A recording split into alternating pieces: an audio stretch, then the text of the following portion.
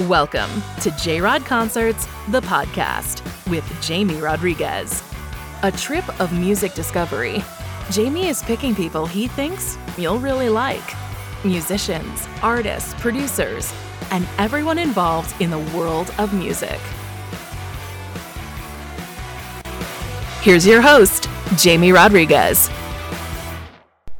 Hello, everybody, and welcome to a special edition of J-Rod Concerts, the podcast, guys. Rock and Roll Hall of Fame 2021 Induction Edition. We welcome back Jason Hanley. You may remember Jason, guys, because he was with us on the Eddie Van Halen tribute. And he's the Vice President of Education and Visitor Engagement at the Rock and Roll Hall of Fame in Cleveland, Ohio. And he is here to discuss with us the nominees for 2021 Induction. Hard list, guys. Super competitive. Let me spell it out for you guys. Ready?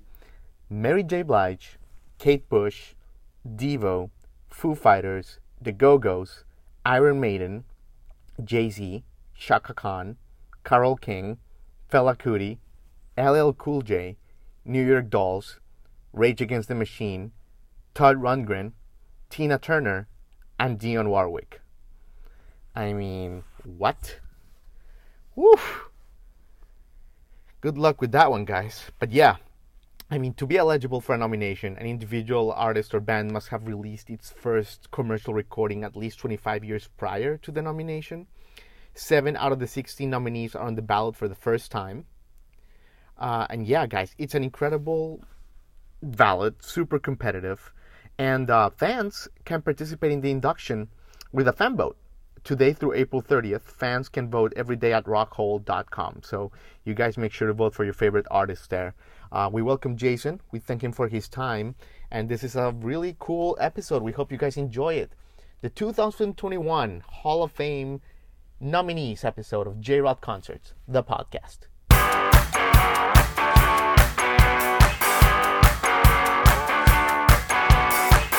Hey, Jamie, how you doing? Jason Hanley, look at you. How are you doing, Jason? Hanging in there, doing good. You know, exciting times here for the Rock Hall, but, you know, we're all still dealing with the world we're living in here in 2021. So Isn't it always? Absolutely. I know, But look right? at you, Jason, but you look great. Absolutely. Yeah, Awesome. Thank you. I'm actually up here in our garage exhibit. The museum is open these days. We're back open again, so Good. it's fun to be out in the public space a little bit. Absolutely. Yeah. You know, for the audio portion, Jason's looking cool. Nice little polo. Looks like he's in the Florida tropics or something. Good for you, Jason. So, of course, Jason is, you know, the VP of Education and Visitor Engagement at the Rock Hall. He's our friend of the show, and he's got a great Twitter, guys. If you guys want to follow him, at Jason Hanley Rocks, right? Jason Hanley Rocks? Jason Hanley Rock. Yep. Jason Hanley Rock. I mean, for all your rock and roll news, jokes, Cleveland Brown updates, the whole thing. It's a beautiful thing. So, Jason, so it's great to have you back on the show. Where do we even begin with this class of 2021, Jason? I mean, What did you think, Jamie? What did you think about the class? you know, I think, Jason, that it just gets harder every year. I don't know how the cuts are gonna be made here. I mean, Yeah, you right? have a list. I mean, you have a list, you know, that includes. I mean, let's not even talk about, like, you know, the Foo Fighters or Iron Maiden, but you have, like, you know, LL Cool J. I think it's his second time around. You know, you have Tina Turner. Yeah. You know, you have I mean, everyone. Fela Kuti. You know, the Go-Go's, Kate Bush, Devo. Like, where do you even want to begin? I mean, Dave Matthews again didn't make it. You know, Pat Benatar didn't make it. Like, Right? so these are my first thoughts when I saw the nominees, Jason. Like, this is getting very difficult. Yeah, you're right. It is a list. When you look at the 16 nominees this year, you know, you say to yourself, how am I going to vote for 5, right? Because that's what the voters have to do. And if you do the fan vote online, you only get to vote for 5. And it's an amazing list. What I love about it, Jamie, is it really gets at the diversity of sounds, styles, Definitely. all sorts of influences from music from all over the place, including, like you mentioned, you know, Fela Kuti, the sort of pioneer of Afro punk. So there's all these really great sounds on there. That's what excited me, because that's, you know, I obviously working at the Rock Hall, music is my thing. I listen to rock and roll all day, all night, and just getting excited about the choices. But that does make it hard to say, how are you going to pick one of these over the other? Now, you mentioned, a couple of those big ones that did really well in the fan vote last year. Dave Matthews Band and Pat Benatar did not get back on the list this year.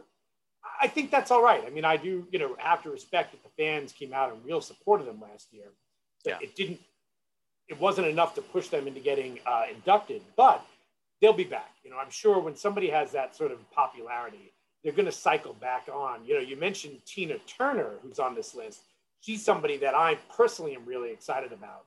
She's already inducted with the group Ike and Tina Turner. Right. So if she gets in, she will be the next two-time female inductee after after Stevie Nicks. But yeah. Carole King as well, right? Nominated once as a solo artist back in 1987. So it took that long, unfortunately, to get her back as a solo artist. But what an incredible collection of music she has, Absolutely, Jason. I mean, there's all sorts of different directions we can go here. But I mean, let's start with this. Is it like, down the road from you in Canton, Ohio, the NFL Hall of Fame? Is there like a limitations, like a statute of limitations, where an artist after a certain amount of time is off the ballots? There is not, and you could look at that as a good thing or a bad thing, depending on what side of the argument you want to take, right? Mm-hmm. So the thing that does for the NFL Hall of Fame, the Baseball Hall of Fame in Cooperstown, New York, is that it puts an urgency on getting someone inducted, right? If they're up so many times, they're either going to get in or they're not. So I think the voters then say, all right, if we're going to do it, we got to get behind this person. With the Rock Hall, you can come up and get listed as many times as you want. So I think with something like this, you see that some of these artists cannot make it and then end up 5 years later get on the ballot again. But it does mean no one ever gets locked out. There's always another chance someone could get inducted. Okay.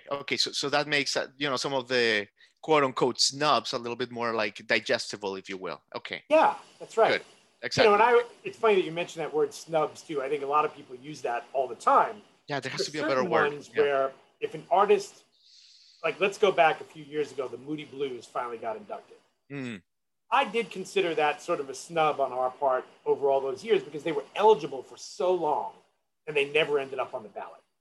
Yeah. Once they got on the ballot, they got inducted right away. Yeah. But a lot of these artists who, Dave Matthews Band wasn't really snubbed. We recognized them last year. Nobody ever makes the ballot who we don't think is worthy, right? Absolutely. As you said, anybody on that list of 16 this year would be a great Rock and Roll Hall of Fame inductee. So, yeah, I think, some artists end up dropping off the ballot, but could easily come back the next year. Absolutely. So you mentioned Tina Turner. She would be, after Stevie Nicks, a female two-time inductee. Carole King as well, right? Exactly right. Carole King, she'd be interesting because Tina, if she were to get inducted, would be a two-time performer.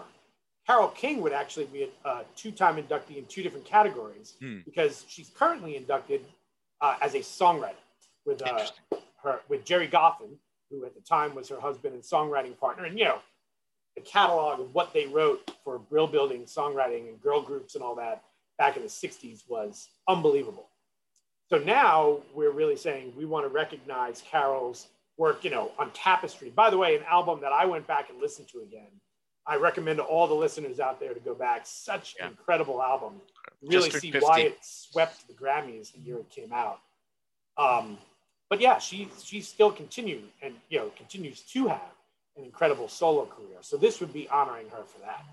Yeah, absolutely, Jason. So I know you've talked ad nauseum about this, but really quickly, kind of like the bullet points for my audience that may not be aware, and they're like, how does one get into the rock and roll?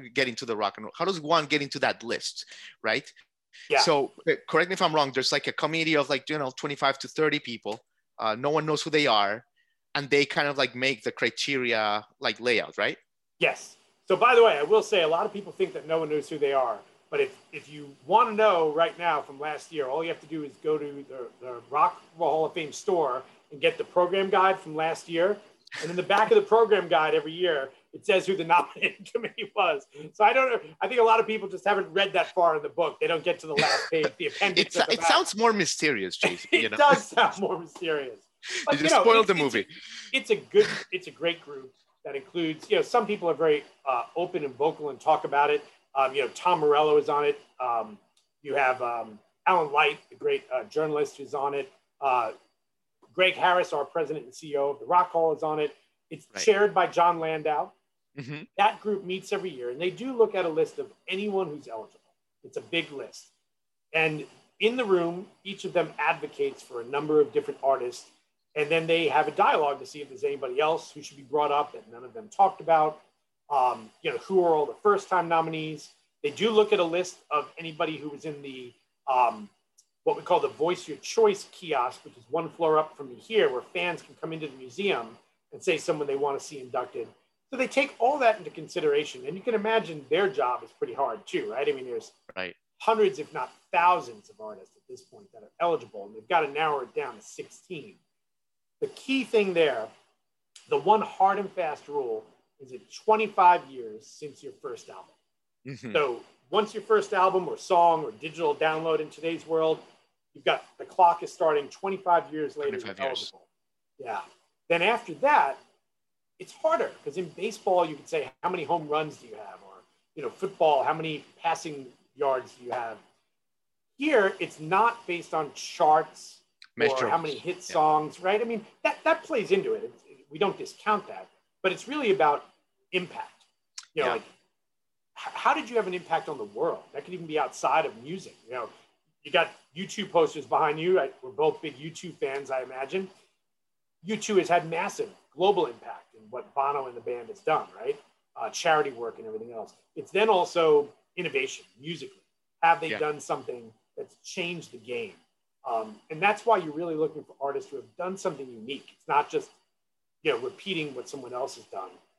Devo is a great example on the list this year. I mean, really innovative musically, right?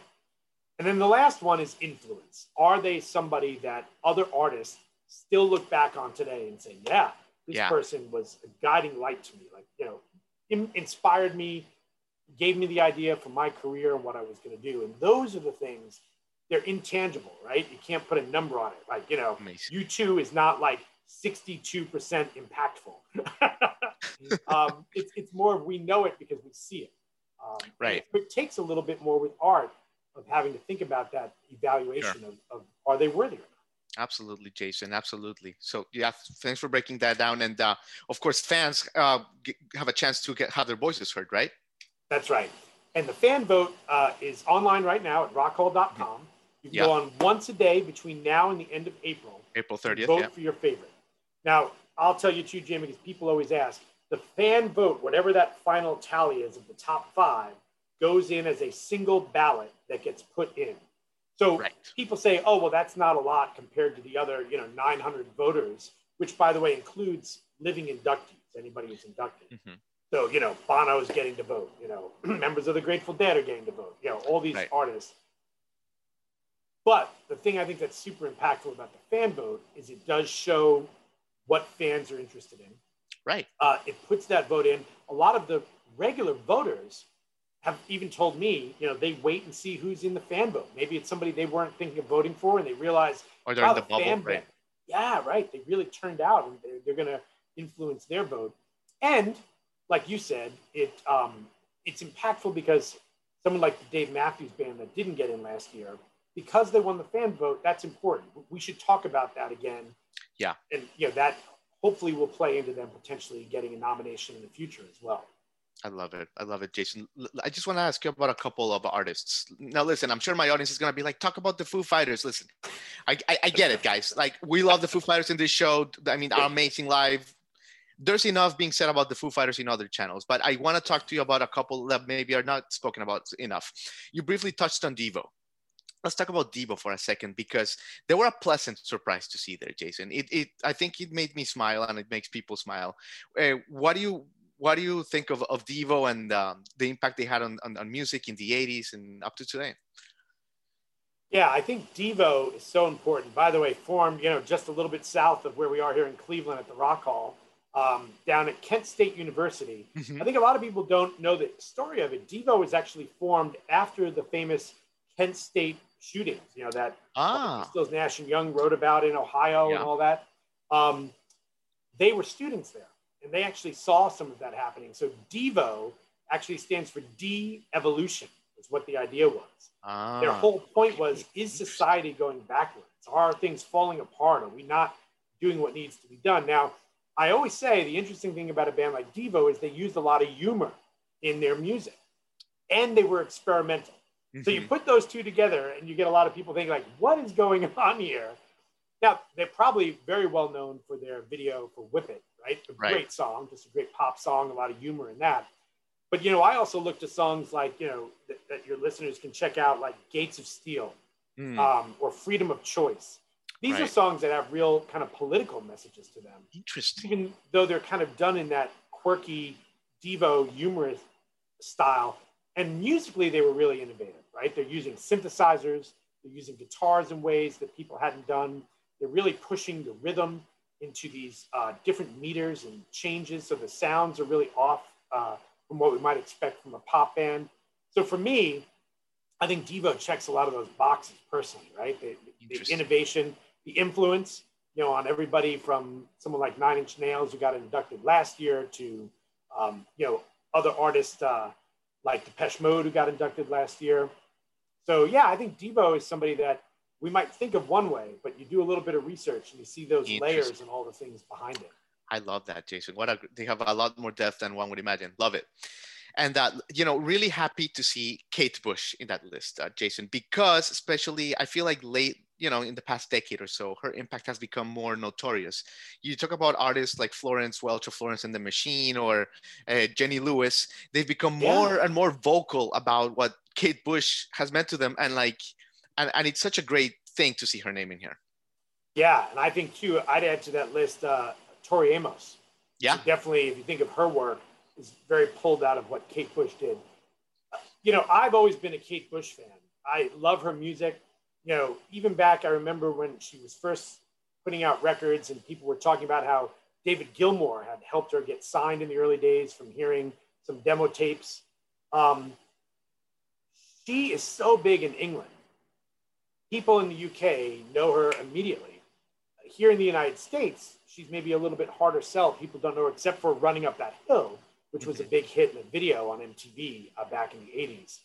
But I think you're right, Jamie, that the fact that she's such a great lyricist, you know, her songs tell these great stories, but they feel like poetry the way they're written.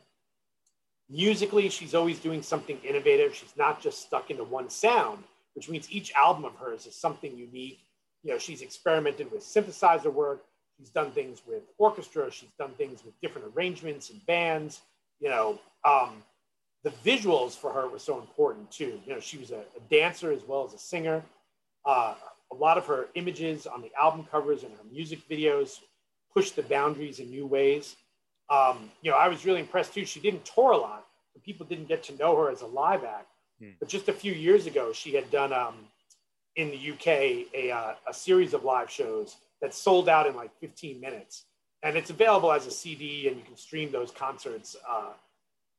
Sort of a whole theatrical show she did. Amazing. So there, I think the influence, as you said, on a lot of other, particularly female performers, but I think a lot of performers look back to her music and her artistry and say, this was something that was really impactful on me. Amazing, Jason. You've been so good with your time. But listen, you know, you're always a friend of our show. We love talking to you. I mean, we could talk with you over music for days. We feel like, but right listen, back at you, man. Yeah, I'll tell you this. You know, I just want to encourage people again. You know, visit rockhole.com. You know, if you're ever in the Cleveland area, visit that beautiful museum. They're planning an expansion. There is so much to do there, guys. Like you can literally go there every day for a week. Absolutely. And just like spend different areas, different exhibits, and it's just a phenomenal thing, you know. And you can support the mission of the museum, support rock and roll, and yeah, Jason. I mean, this list. Look, when I saw this list a couple days ago or yesterday morning or whenever it was like, you know what? This is I'm not even. It's like a buffet. It's like a buffet of high end food. Right. And like, okay, there's like lobster and there's like filet mignon. but everything else is like almost as good. And it's like, all right, pick 7 or whatever. I can't. Yeah, that's a great way to think of it, right? Whether you go with the surf or the turf, you're going to end up with something good, and it's just sort of the flavor you're interested in some ways. Right? You can't go wrong, guys. But either way, it's a win-win for the museum, for music, and for rock. And Jason, thank you so much for your time. Jamie, thank you so much. Always love coming on, man. Thanks for talking to me. Last question. What's the Cleveland Browns situation going forward? They're a good team, right? Good team. Right next door I can't believe I'm saying this out loud. The stadium right here. Totally, right? For the seasons that the Browns have had, to get to the point, there were people who were disappointed we didn't make the Super Bowl. I said, come on, man. We were like so bad for so long. You guys have a good team. To even get where we are. And I was just really glad to see, people stuck with Baker Mayfield and, some of the great plays going on with Nick Chubb and Kareem Hunt. Chubb is a good Jarvis guy, Landry. I mean, I think these guys, for a year where they had to train without being in a training camp, and Kevin Stefanski, a new coach who didn't even really get to train with the team. Watch out! I think the Browns are coming for it next year. Yeah, giving hope to Dolphins fans and all that stuff. So anyway, thank you, Jason. Thanks, take care, man. Great Thanks so much. Bye bye. You've been listening to J-Rod Concerts, the podcast with Jamie Rodriguez.